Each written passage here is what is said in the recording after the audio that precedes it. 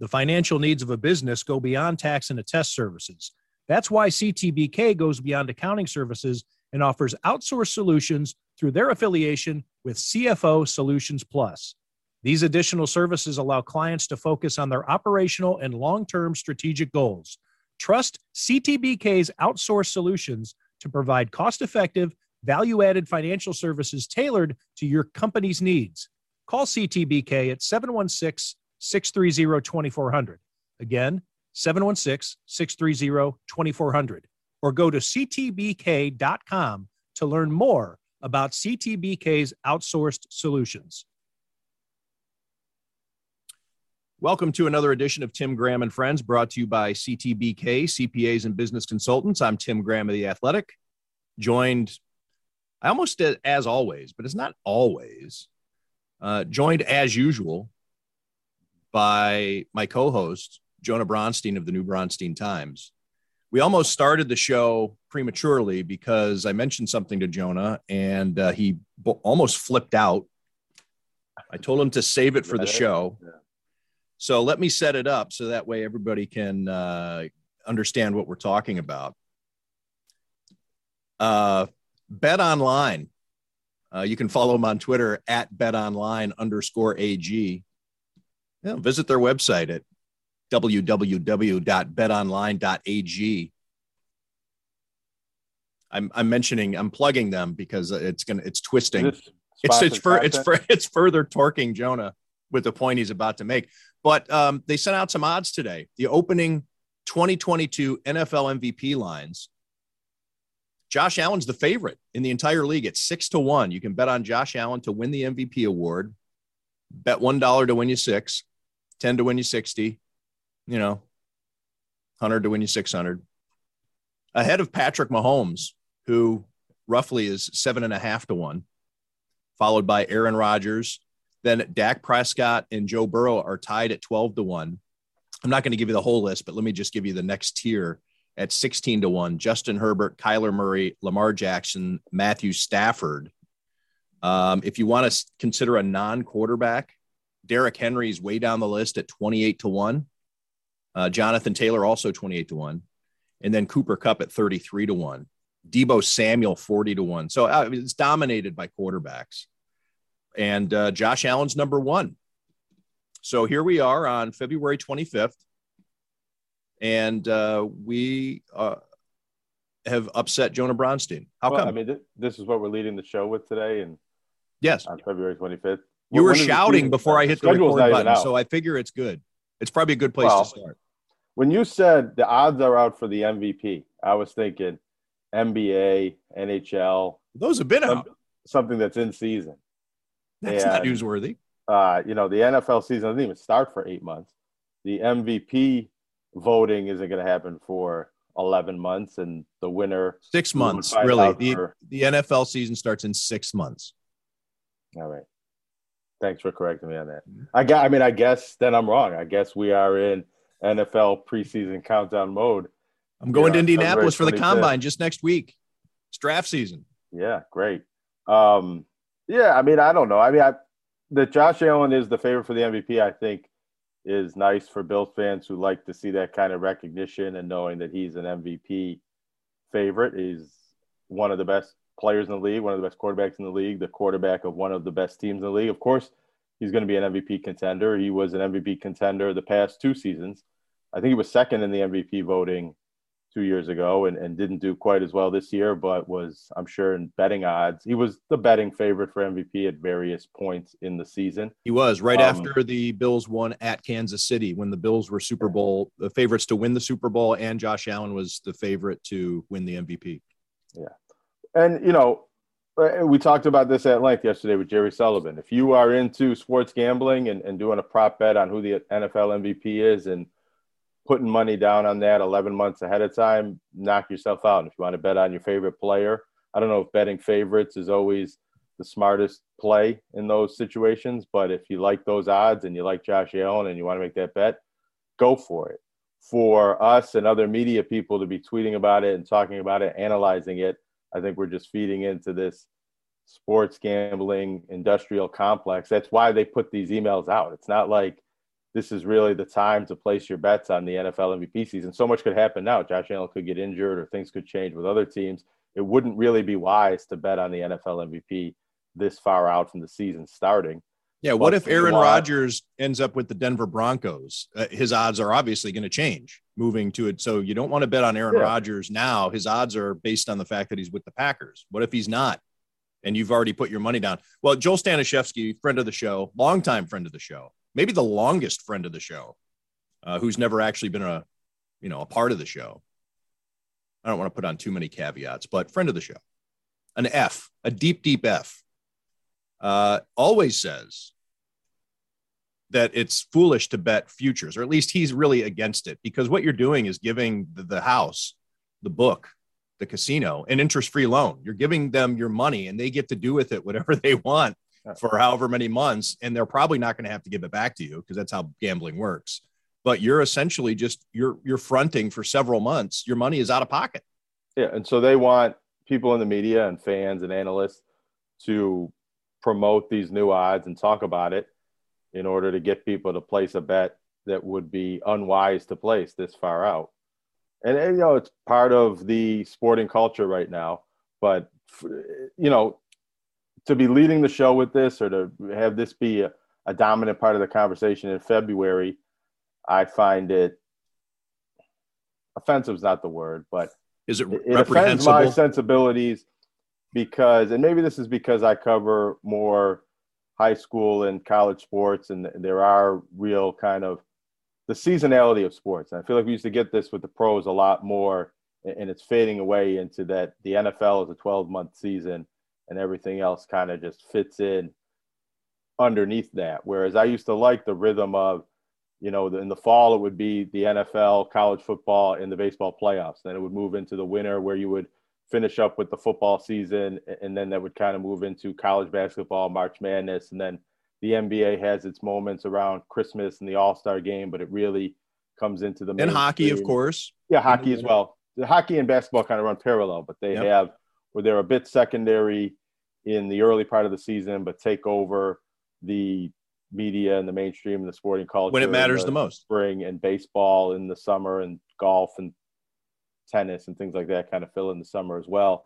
And I guess we still have that, but the NFL has really saturated the media to the point where it isn't, football, baseball, and basketball season. That's the wrong order. It isn't football, basketball, hockey, and baseball season. It's football season, football off season, football free agency, football draft, football preseason. I mean, we've done podcasts that were training camp previews, and we've done, and then preseason previews, and then season previews, and then game previews. And then the bye week comes along and it's like, let's just all, sleep for 7 days straight, because if there's no football this week, there's nothing else to talk about. No, that's when you do your report cards.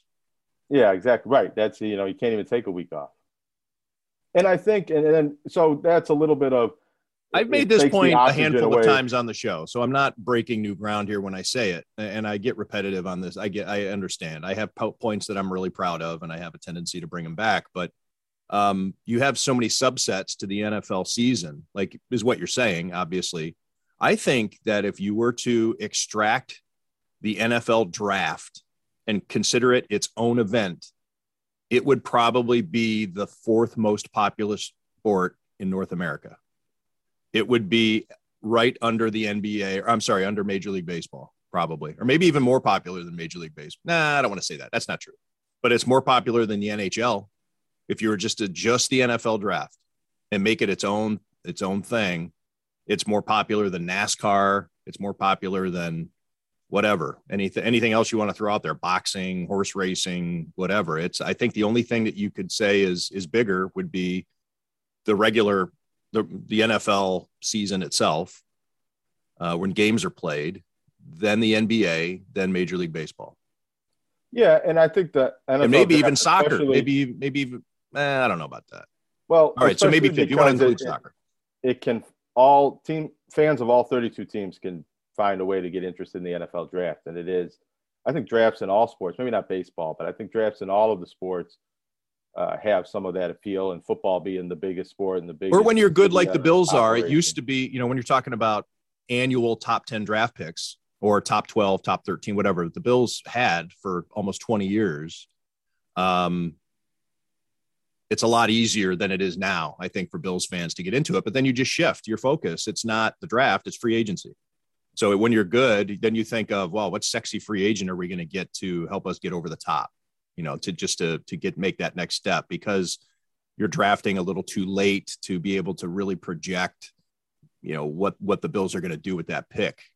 So, but yeah, it's all part of the same system.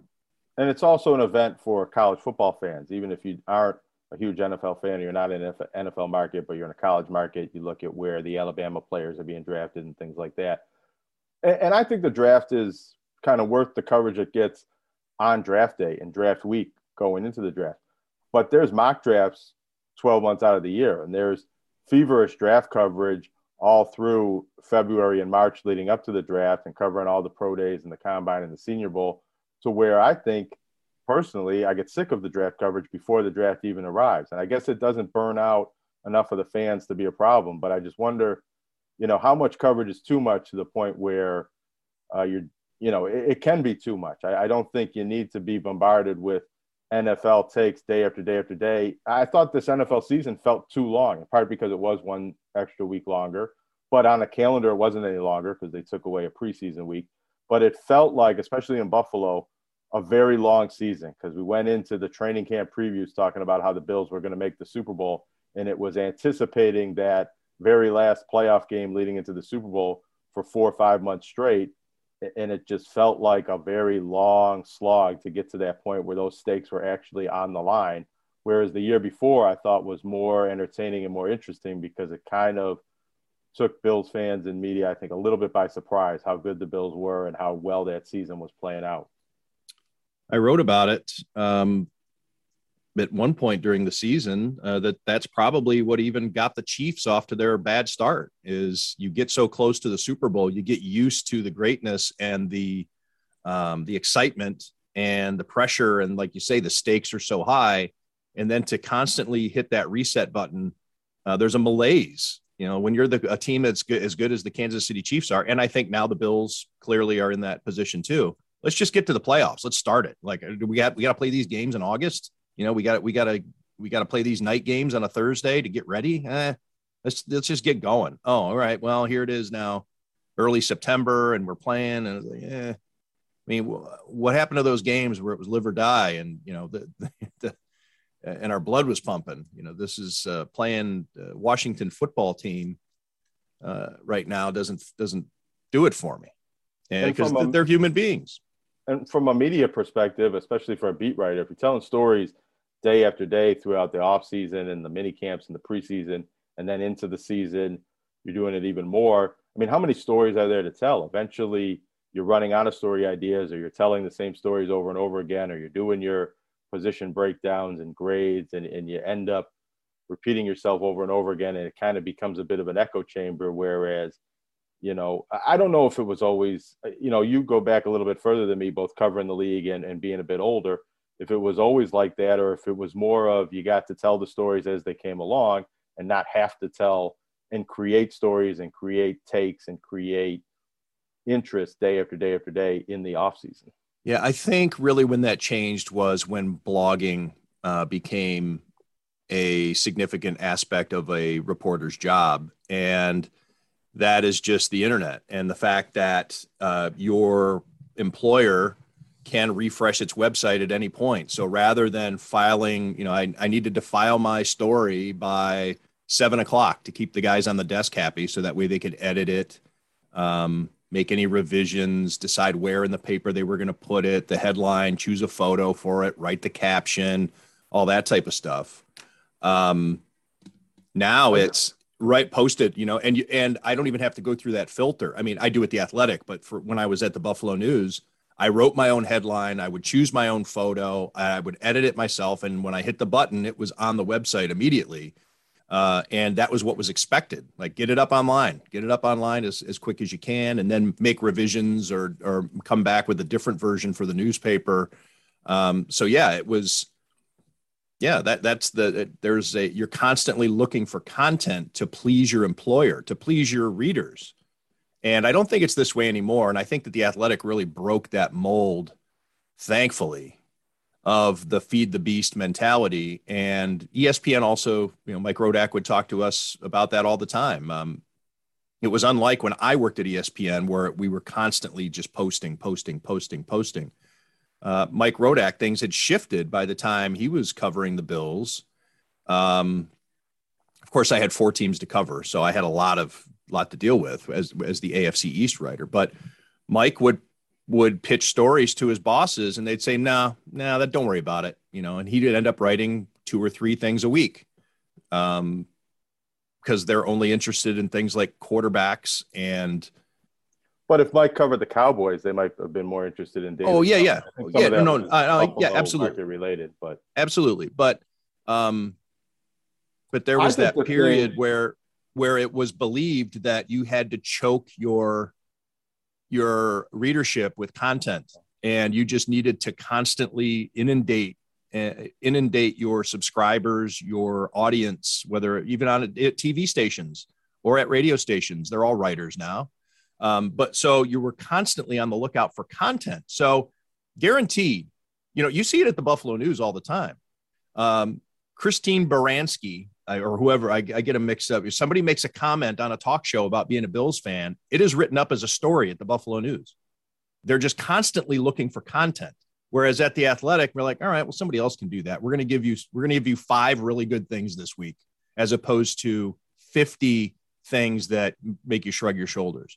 So I can guarantee you that, Josh Allen MVP is probably going to be written up somewhere as a post, as its own thing, because that gets that writer, editor, content provider through the day. And I don't have to worry about my boss being upset with me. I get some clicks, and I can concentrate on the next thing. I think the thing that changed or has developed over time is the league having its own media properties, and the NFL Network and NFL.com, and teams having their own team sites and Twitter pages and all sorts of social media accounts. And BuffaloBills.com or the NFL Network aren't going to go off and cover other sports or other types of stories. They're going to need football content day after day, even if it gets repetitive and seems a bit, out of season and, not fresh content every single day at certain times of the year. And ESPN, being a major business partner of the NFL, also feeds into that beast, having daily shows and daily coverage of all the NFL developments, even when it's a little dry for new news. And then I think all of the rest of the media properties have to follow that. You can't be ignoring the Bills for weeks at a time if national outlets are writing about the NFL and Bills type stories. And there are, I'm not saying there shouldn't be daily coverage of the biggest team in town, especially in Buffalo. I feel like there's always a Bills story that could be in the paper every single day. But the fan fever and all of the I remember in Gazette, I believe it was 2006, whatever year Drew Brees was leaving the Chargers. I did a free agency preview of the different players that were out there that the Bills could go after, and it came out the day before free agency.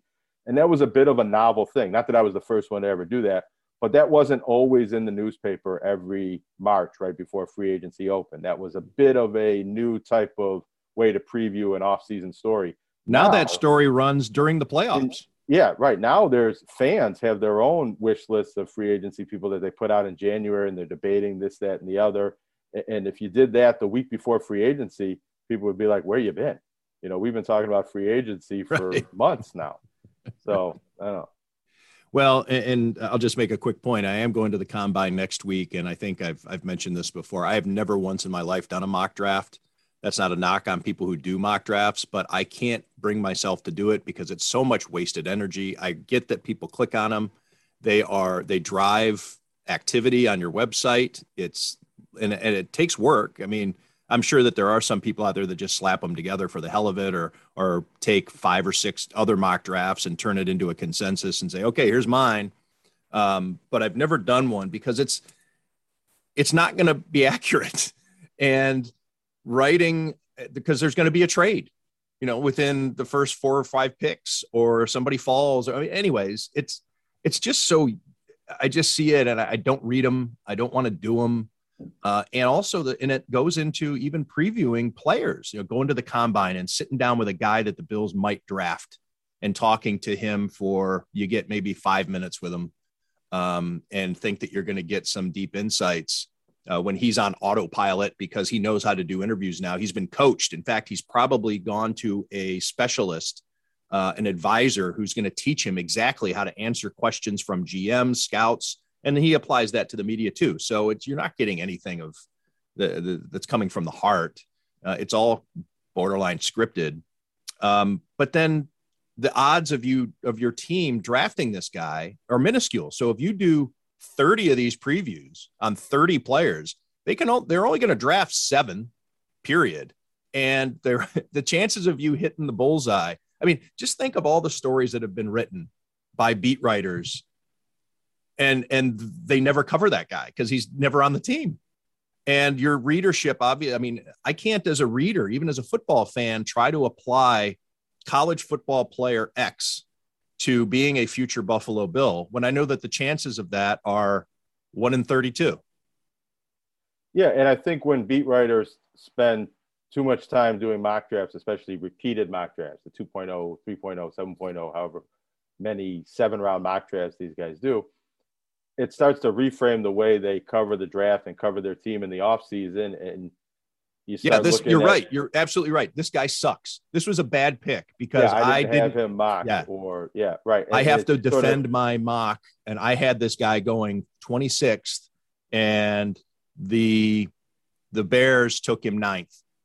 Therefore, that's an awful pick. And then you find yourself, defending it through your coverage. And we saw that a lot with Josh Allen, didn't we? In Buffalo. Right. And you see it. The Bills overdrafted him. That was a bad pick because we didn't expect them to take him. And sometimes those are good picks. But I do like NBA mock drafts better than NFL mock drafts because they seem to be more reported. They really do align with how the teams pick because they're reporters that talk to scouts and kind of do know this team likes this guy or the scouts have some consensus as to where these players are going to be picked. And in the NFL, the teams keep their secrets a lot better.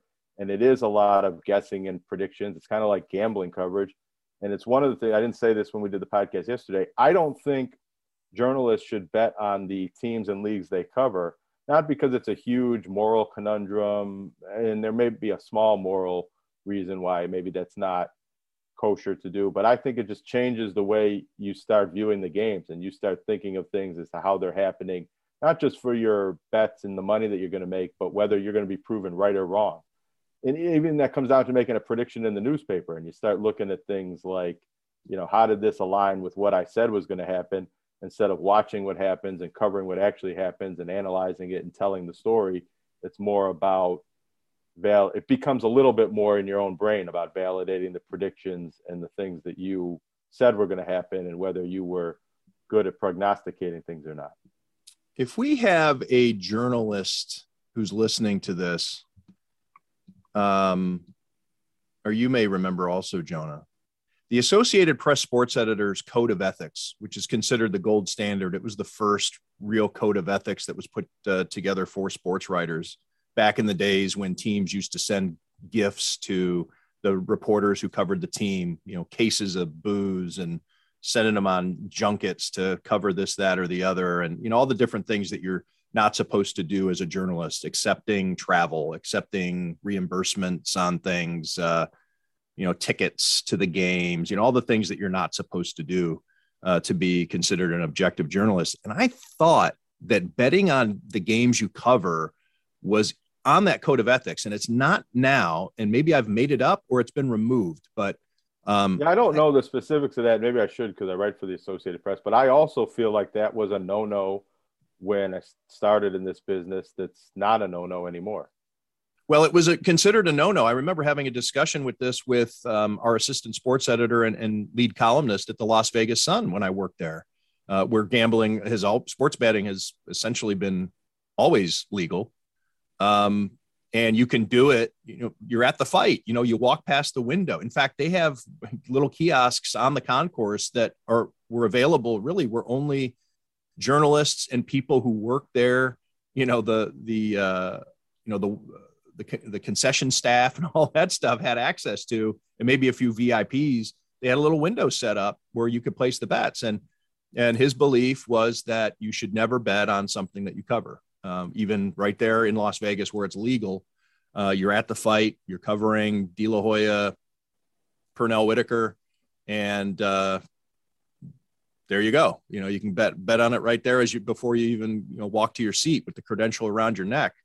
So I know that's a discussion I had 30 years ago. You shouldn't be a fan of the teams you cover, because even though your bets might change week to week, you are rooting for one team to win or lose based on how you bet, and that will color your perception of the game and influence your coverage in some way. What about even a fantasy football? We were talking when Jerry Sullivan was our guest earlier in the week, and about the thin line that really doesn't exist anymore between fantasy sports and gambling. And it was fantasy sports that really busted down the door that allowed sports betting to be considered mainstream and legalized by more and more states every month, seemingly. Let's say I have Josh Allen on my fantasy football team, and I'm going up against Jonah Bronstein. And Jonah, you always have a good fantasy team, and I'm always in the middle of the pack. So I'm trying to knock Jonah off the pedestal and trying to big win for me. And Josh Allen has the game he had against the Atlanta Falcons, and I don't win that week because Josh Allen has a bad day. Can that impact my coverage? I mean, it depends on what the stakes are, probably. I mean, the stakes that we play for, no. But let's say I'm in a daily fantasy thing, and I got, I could win $5,000. If Josh Allen has a good game, I win that day, but he didn't. So I end up with nothing. I could see that affecting somebody's coverage. It can color your perception of the team and those players. And maybe if you're aware of that and acknowledge it, then it won't influence your coverage. But I think it can have some sort of maybe subconscious effect on how you view certain teams and certain players. And some of these people in the media are already off the deep end with how much they root for the team, or maybe they don't even realize that. Maybe it's another subconscious thing. So I don't know. There's a lot of degrees to that. But yeah, I don't, if an Associated Press editor put out a bulletin that said we shouldn't be in fantasy teams, I would think, yeah, I kind of understand where you're coming from with that. And when I say so I'm clear for everybody listening, because when I say the Associated Press sports editors, that's an organization of journalists. And for instance, the Athletic belongs to the Associated Press sports editors. So does the Buffalo News, and every major publication belongs to this organization. So it's not just the Associated Press as an outlet that we're talking about. It's an organization. That's the name of the organization. That's how it was started. And they kind of, so yeah, I don't want to, I guess trying to give a little insight there as to how that works. The Associated Press itself is a membership like that, even though they employ journalists to cover things and editors. The Associated Press is owned by the papers and the outlets, not owned by, but in some ways, they're shareholders, stakeholders are the newspaper outlets that are in that membership. Yeah. And there is the APSE Code of Ethics says that they leave it up to each outlet. Maybe I'll find it just so I can read it off, but they even say that you should strongly consider not voting on awards. That would be like, for instance, I know that when I was the chapter, I was in charge of the Buffalo chapter of the Pro Hockey Writers Association. It was my responsibility to decide who voted for. I was supposed to get a vote, and then there were other votes I could dole out to members of the PHWA to vote for all the awards that the PHWA handles. The Vezina was GM's, but the Hart and the Norris and the Selke and the all-star teams and all that stuff. And the belief being, a newspaper should carefully consider the implications of voting for all awards and all-star teams and decide if such voting creates a conflict of interest. So it doesn't say that you can't do it or you shouldn't, but the Palm Beach Post, when I was there, they did not allow it. And the reason being for that, and you may be listening to this and saying, well, that seems kind of aggressive, but you could be deciding whether or not a player gets a contract bonus of 6 figures or more. If they have things in their contract. If they win an MVP, they get this bonus. If they make the all-star team, or their next contract, those are things that agents will use to leverage a team to get the next contract. If they make the Pro Bowl, Those are, obviously not media voted on awards, but there are a lot that are. The Hall of Fame. Think of how much more money a guy makes after he gets in the Hall of Fame, when he gets on the autograph circuit and he can sign those three little initials after his signature. Alan Trammell, HOF, whatever. But yeah, if you can help make Guy a lot of money, or deny him the chance to make a lot of money in your position as a journalist. So voting for the Heisman, the AP top 25, all those things. I mean, you are determining a lot of money and opportunity with your decisions. And so those are interesting things to consider too. AP writers and editors don't vote in the AP polls or for the AP All-America teams and things like that. They organize the voting of, getting beat writers and people that cover the leagues and the teams and the conferences to do that. But an AP writer himself or herself, does not make those votes. And a lot of people don't understand that. When I was covering Bonna games, when they'd fallen out of the rankings, but then they beat UB and maybe they were coming in, there were people kind of mentioning to me like, hey, we're going to get back in those rankings. You're going to talk to your AP buddies about that. And it's like, that's not how it works. Right. Well, that's a great segue, Jonah. Let's go right into being on the bubble for not the top 25, but maybe for the NCAA March Madness bracket, because a week ago, Joe Lunardi did not mention St. Bonaventure in his bubble reports. Joe Lunardi, the ESPN bracketologist, who's always incredibly accurate, sharp with his forecasting of the tournament field. Last night I saw on ESPN St. Bonaventure is the first team out, and that is because St. Bonaventure has won 6 in a row after losing 6 out of 10 going back to middle of December, including one of those losses was the number 15 UConn, and then an ugly non-conference loss to Virginia Tech. But they've straightened themselves out. They're going to host St. Joseph's tomorrow. And we'll take a spin around, but let's set it up one at a time. Let's start with St. Bonaventure, Jonah. They are doing incredibly well, but they also are 4th or 5th in the conference standing still. And there's some other teams that are doing just as well. Let me just pull up those standings. VCU has won 6 in a row. Dayton has won 5 in a row. So St. Bonaventure right now, they're obviously jockeying for seeds in the Atlantic 10 conference tournament that's coming up here in a couple of weeks. But where do you think things stand for Mark Schmidt and his crew with 3 games left in the regular season? 3, potentially 4 if that George Washington game gets made up. With them in that top 4 now, I'm not so sure there will be a need for that game to be played.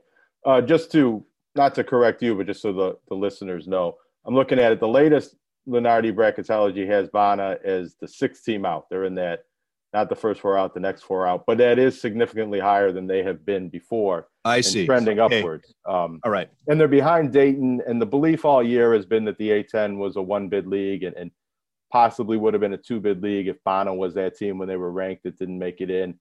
But you see them trending up. I think they were 8th or 9th on that list a week ago, and outside of that list 2 weeks ago. So you see them moving up as they keep on winning, and you see the A-10 with several teams separating themselves at the top, maybe making the case to be a multi-bid league, depending on who are those teams. I think it would almost certainly be the team that loses in the final would possibly be the team that gets in, and if it's one of these hot teams going down the stretch. I think if Bonna were to perhaps win out in the regular season, go all the way to the Atlantic 10 title game and lose to, say Dayton as that team, then Bonna might have an opportunity to sneak in. I think their resume would be very similar to the team a few years back with Jalen Adams that got in as an at-large and went to Dayton for the play-in game.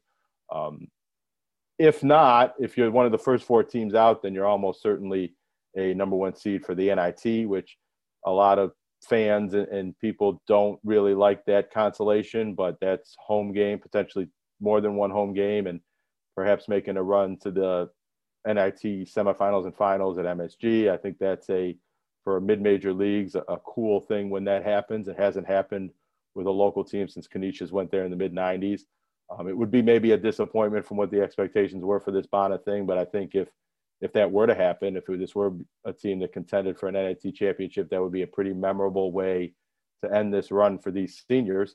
But that aside, the fact that Bonna has moved up into the bubble, has won 6 in a row, and looks like a team that could finish the regular season perhaps on a 9-game winning streak or something close to that, it makes you think that they are one of the contending teams in the Atlantic 10 and can win the Atlantic 10 and can go into the NCAA tournament and maybe finish the season reaching the expectations that they started the season with and sort of dipped out of in late December. But you have to remember Kyle Lofton was injured, missed a couple of those games that they lost, or at least one of the games that they lost, came back and wasn't healthy in the game they lost against Virginia Tech, and probably took several weeks while he was still playing to get full strength and timing and rhythm in that ankle. And now you're seeing Bonna playing to its full potential.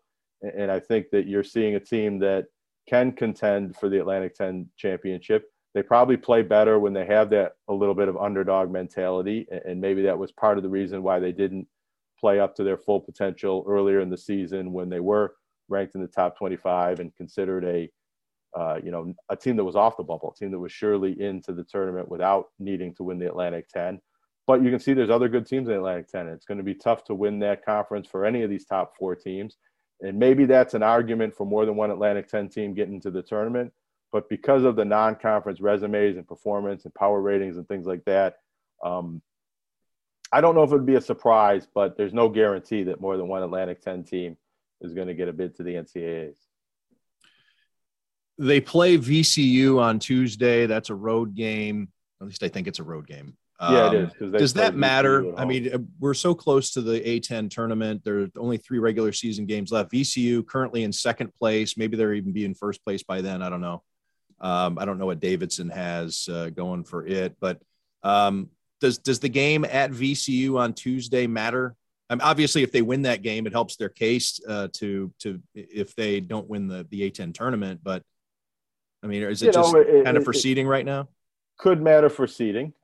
It could matter if they lose on one end, they could fall below St. Louis into 5th and not have that double bye, which is not a situation that Bonaventure or any of these top teams want to be in. If they win, it looks like they're a game and a half behind VCU, and they've already lost one of the contests against VCU. So perhaps that wouldn't vault them into the higher seed. But, oh, no, they did. They beat VCU at home. So winning that game could help Bonna get up to 3rd in the A10 standings if that matters. I don't know if it does, but you avoid Dayton in the semifinal round if that were to happen. I think what matters is playing well going into the tournament. And if they keep winning, if they go into the tournament on a 9 or 10 game winning streak, that would be good. And if they lose a game or they lose multiple games down the stretch and they lose some of their confidence and rhythm going into the tournament, that would not be good. So I think it matters more, like any game does, just in terms of what it means for that team and their collective belief and confidence and how well they're playing. And they can play VCU again in the tournament. So how that game goes could influence one way or the other how the next rematch goes in the tournament. A team that's going to have to win its conference to get into the tournament, which is the case every year pretty much every year in the Mid-American Conference. University at Buffalo has won 8 in a row. They are 18-8 overall, 12-4 in the MAC.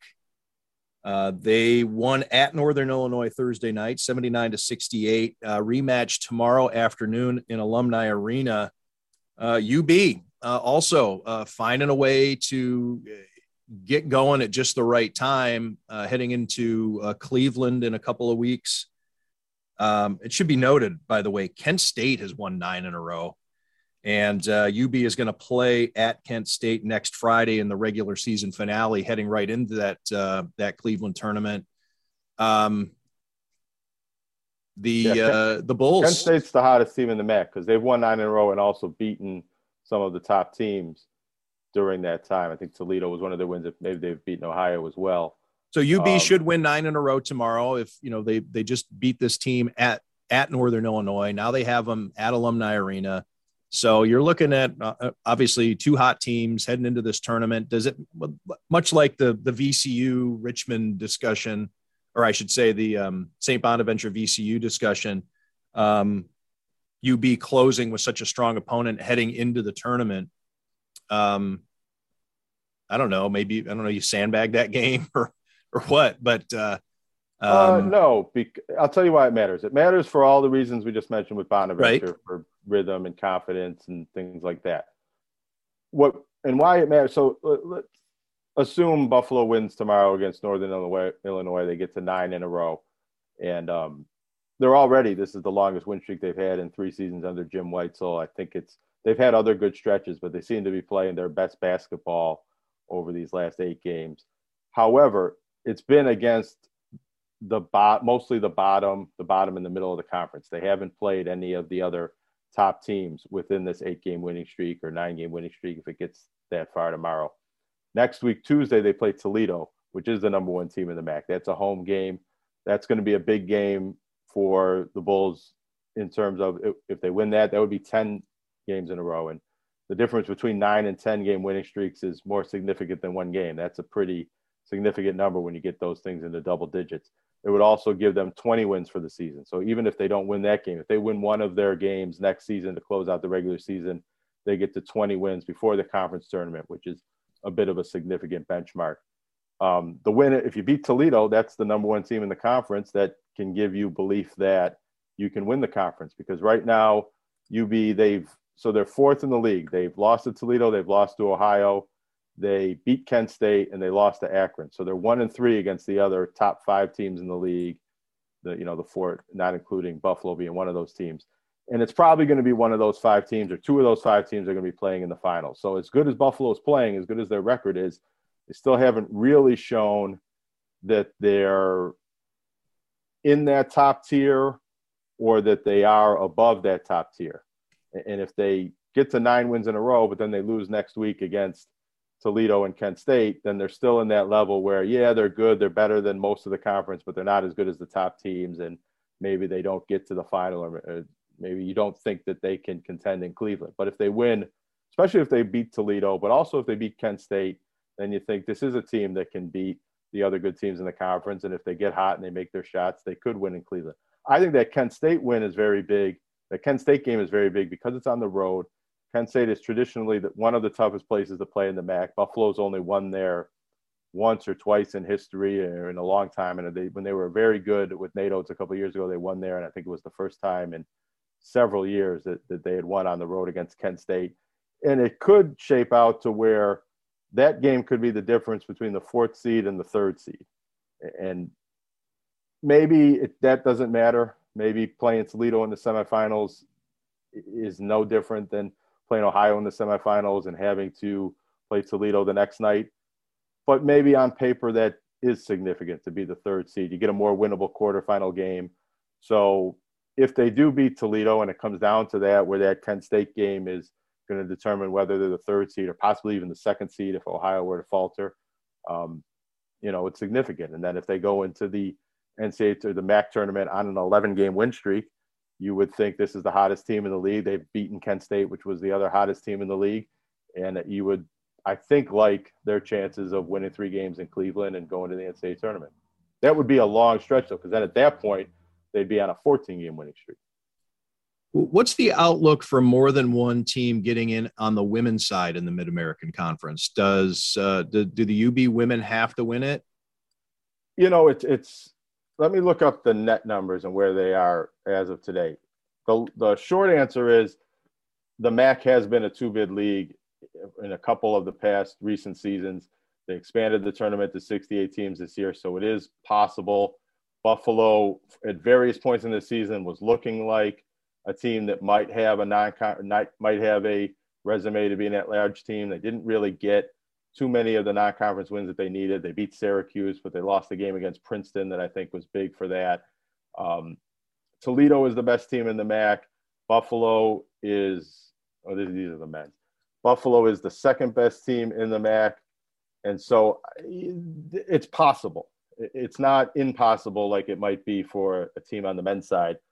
But I do think that it's not a foregone conclusion. I mean, if they win out and they get to that MAC title game and they lose to Toledo, I think it's something that they could watch the selection show and think that they have a chance. But I don't think it's something where they're in the field and off the bubble quite yet. They're probably one of those next four teams out at this point, and we'll see how things develop over the last couple of weeks of the season, but it's not a guarantee right now. I don't know if anybody can tell I'm stalling while I look up the net rankings right now, because I think that would be something that's significant. They're 77, down from 76. They're at 19-8, so they're going to be pretty close to – they're going to get that 20-win mark before the conference tournament.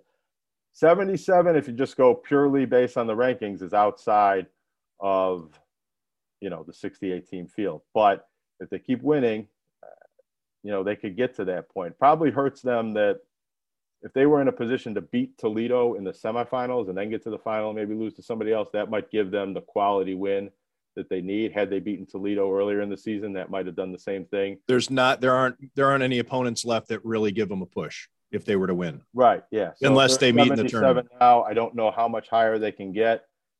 And I don't know if even getting to about 70 is, because it's not like in the NCAA Division II tournament, they go strictly based on how these rankings are. And if you're top 8 in your region, you're in.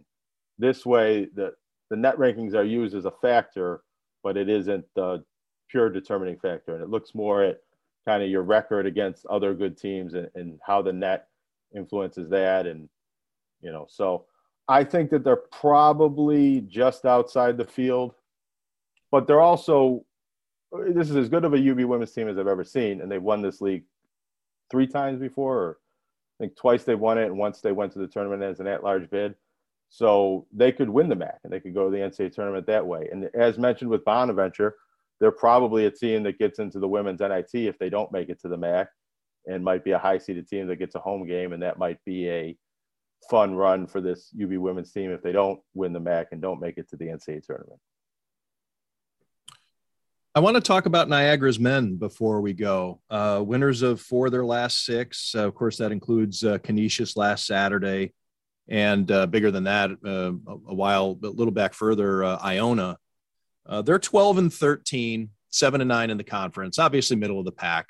Canisius, for the record, in dead last and struggling. But I just wanted to. I'm not talking tournament for Niagara, but. What are your thoughts on Niagara as a program and its evolution? What do you see?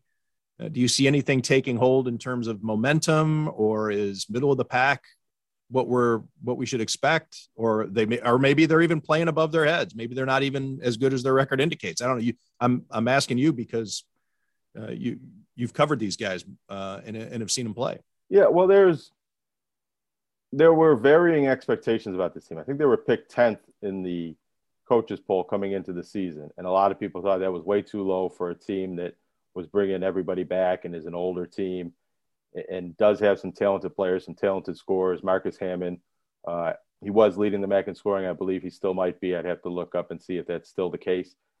And they've had a pretty good season, but they've never been over 500 this season. Every time they get to 500, they lose that next game.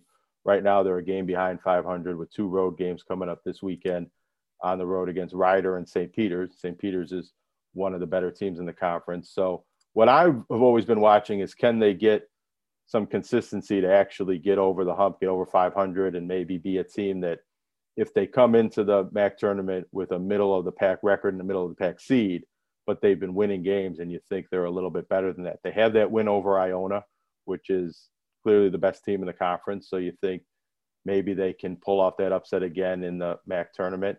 It's just whenever they seem like they are turning a corner and bubbling up into that top of the conference, then they have a bad loss, or they have a loss where they don't score any points. And you wonder why a team with good offensive talent and a coach that was a point guard, and you would think offense would be the strength of the team, they have trouble scoring on certain nights. And I just wonder why they haven't really found that consistency with an old veteran team. They've clearly shown that they're better than Canisius and that they're capable of beating Iona on a good day when they were making their shots and they scored 81 points, but they haven't been able to get over that hump. They've never been over 500.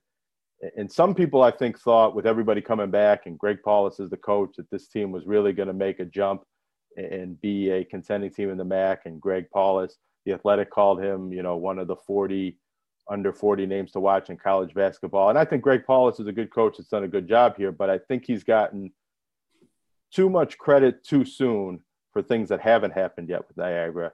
And I'm still waiting for those things to happen. Such as having a winning record and contending for the league title. And maybe Iona with Rick Pitino and the recruits and transfers he brought in are too good to actually beat. They won the tournament last year, and most people think they're going to do it again. But Niagara would need to be that second or third team and be the team that you think might knock off Iona, I think, to really say Greg Paulus has turned this program around and should be getting looks at the next level. Because we've seen Niagara be a championship team in the MAC, and with Joe Mahalik, a team that was contending for the MAC championship year in and year out.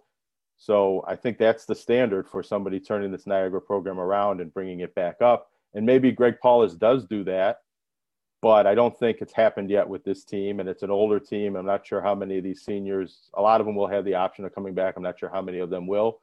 So it might be a rebuilding season a bit next year. So this is the team I think that should be pushing into that top 3, top 4. And if Iona's too good to beat, then I think the standard for having a really good season would be making that final and being the team that at least has a chance to knock off Iona on that. I guess it's Saturday night this year. It used to be a Monday night thing. What do you think happens if Iona doesn't win the championship? Is there any chance Iona could still get into the tournament and the Metro ends up with 2 teams in the No, tournament? There was some talk about that before they lost to Niagara, and then they lost to Siena the next game they played. And Iona, so they beat Alabama, which is a top 25 team.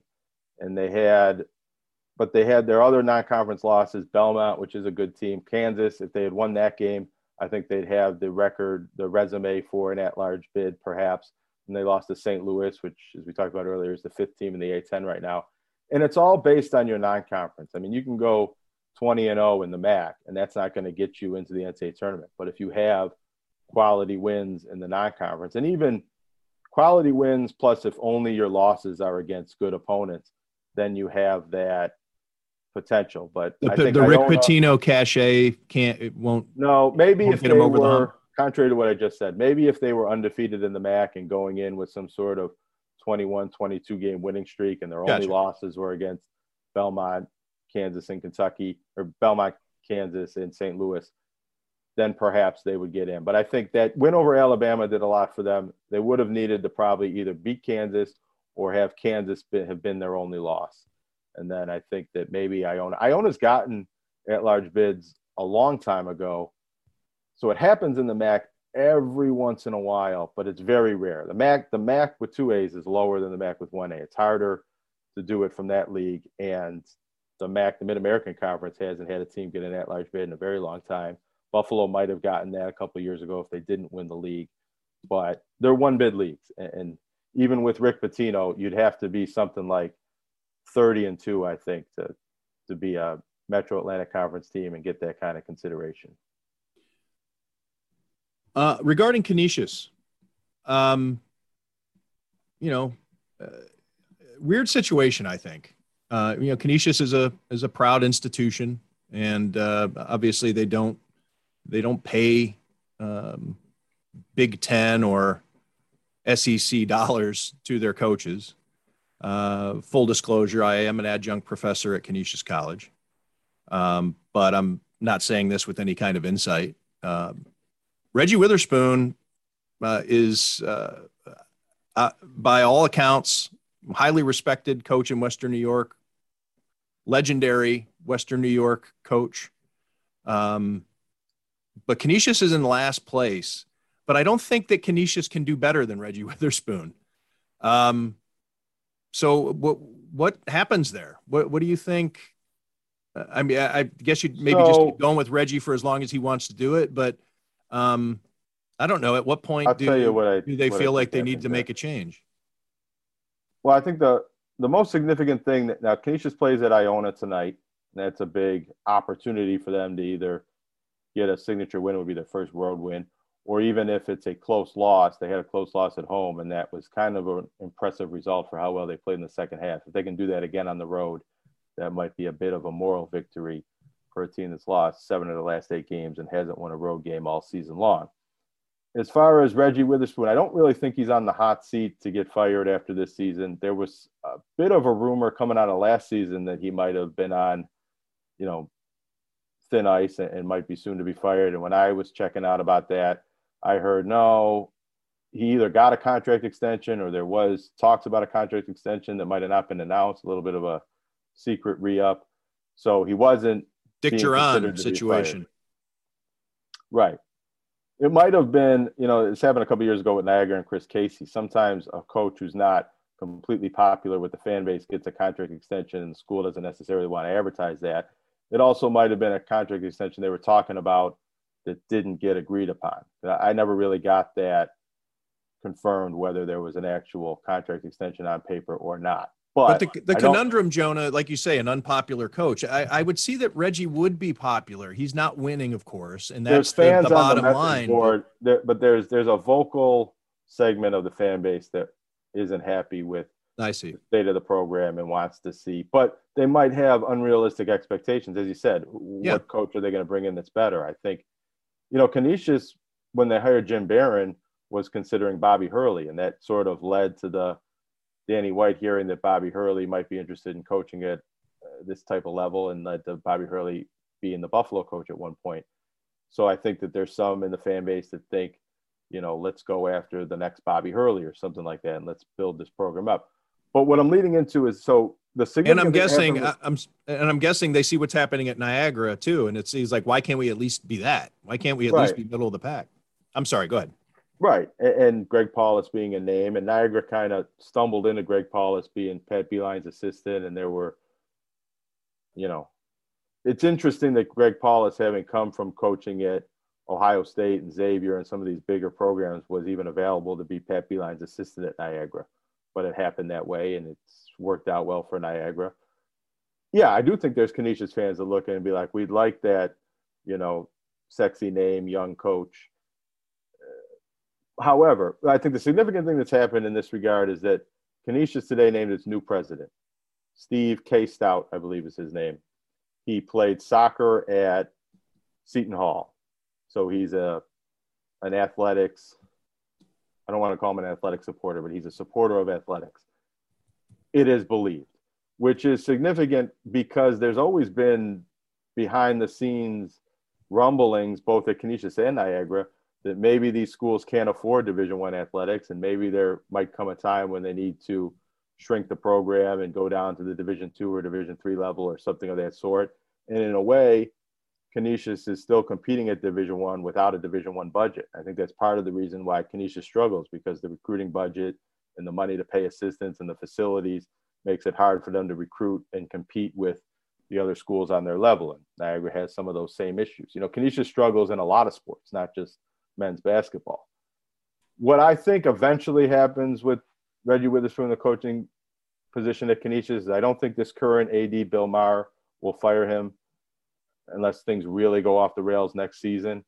But I think with a new president will eventually lead to a new athletic director, and a new athletic director will want to make his mark and make his own hire, and something will happen.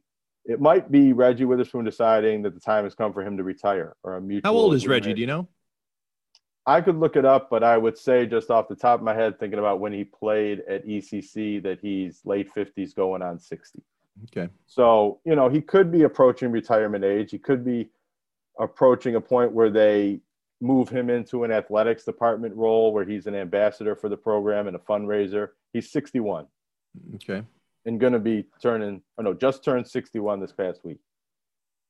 So I don't know if that's retirement age right now, but maybe in a couple of years it gets close. He's got that pension from working into the state system at UB and ECC before that. So if he wanted to retire, I think, or maybe he doesn't want to retire. Maybe it doesn't work out with Canisius and he coaches at a smaller level where he can recruit more local players. I think he could do very well at DeUville's a new team in Division II that's going to, I think, need a new coach at some point. Go head-to-head with Mike McDonald. Something like that. Get the whole band back together. Former Canisius coach that has really found success at lower levels. And I don't think that means that Mike McDonald couldn't be successful at Division I program, but Division II and Division III schools with recruiting locals and the type of players that Mike Macdonald seems to like to coach, it does seem like those lower levels fit his style a little bit better. And that might be the case with Reggie Witherspoon. But Reggie Witherspoon had some very good teams, recruited some very good players at Buffalo. Less success at Canisius, but I think he's recruited some good players. The problem has been keeping players. His best player is transferred out of the program most often than not. And that's really been the issue, not having continuity with good players coming back. And this season, whether it's been injuries or there was some virus situations, the good players have been in and out of the lineup. They've never really found the rotation. He's still tinkering with the starting lineup. That's another thing that's going on with Niagara a little bit. They haven't really settled on a starting lineup in a rotation, whereas you look at UB, I think that's a big reason why they're having success, is that they're starting the same five every night and they're bringing the same guys off the bench in the same roles, and people are thriving in their roles and knowing. And really at UB, they're playing the starters almost all of the minutes, but Bonaventure too. When you have the rotation settled in, teams tend to play better down the stretch when that's the case. Canisius and to a lesser extent Niagara are not in that point right now. And that's what happens when you don't win. You tinker with the lineups and the rotation and things like that. So in a long-winded way, I don't think the end is near with Reggie Witherspoon at Canisius, but I can see the end in the distance with a new president, probably eventually a new athletic director, and then coaching changes. But you see the women's program, they've made one change was on their own. They fired Terry Zay and hired a new coach, and then Scott Hemmer quit and they made another new hire. And I think they're happy with the current coach there, but they're not winning games. And so with what they pay and the resources and the facilities, it's going to be hard for Canisius to find a better coach than what they already have. Although they might get a young coach that wants to prove himself, but then he'll be gone quickly if he does well. I think that the advantage of having Reggie Witherspoon at Canisius is even if they win, he's not going to have his eyes on moving on to the next level. Right. It's an unusual situation because when you see sustained losses like they've had at Canisius, you start to wonder, okay, how much longer can this guy last? But this guy is perfect for them in so many ways that, and I don't think that they can do better. I mean, like you said, we just went through the whole thing. Yes, you can get somebody who's better, but the purpose of getting that young guy is he's not there to stay. He's there. You're a stepping stone for him. Whereas, well, although let's not to say that this would. Maybe Reggie took this as a stepping stone too when he first signed up for it. But and I think there were times at UB when Reggie thought he'd be, if they kept winning, maybe move on and challenge himself at a higher level. But I think at this point, at his age and living in Buffalo for most of his life and with his daughters being grown and having grandchildren, I don't think he would be moving on to the next rung on the ladder if he won a championship. Yeah. How about this? Just out of curiosity, I mean, just to throw a name out there, what about Mike Macdonald? I mean, Canisius. For Canisius, I don't think Canisius is going to hire a coach that they already fired. I think, but that Canisius was ancient history. A lot worse than Mike Macdonald. I think that he could succeed there, but I thought Mike Macdonald would be a good candidate for the Niagara job at various points in time. Yeah, we talked about that. Told behind the scenes that Niagara wouldn't hire a coach that was fired by Canisius.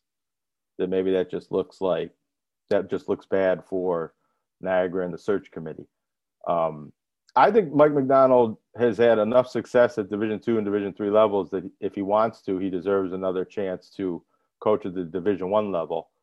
I'm not so sure that one of the local schools are the right fit for that, Canisius or Niagara. Maybe St. Bonaventure, which he's a graduate of, if Mark Schmidt were to get another job. You know, that's something that came up every time we talked about Bona last year, and I haven't heard anybody ask me this year about Mark Schmidt moving on and getting another job. I don't know if he's not in that mix anymore, but I think he's still an excellent coach that deserves that opportunity somewhere.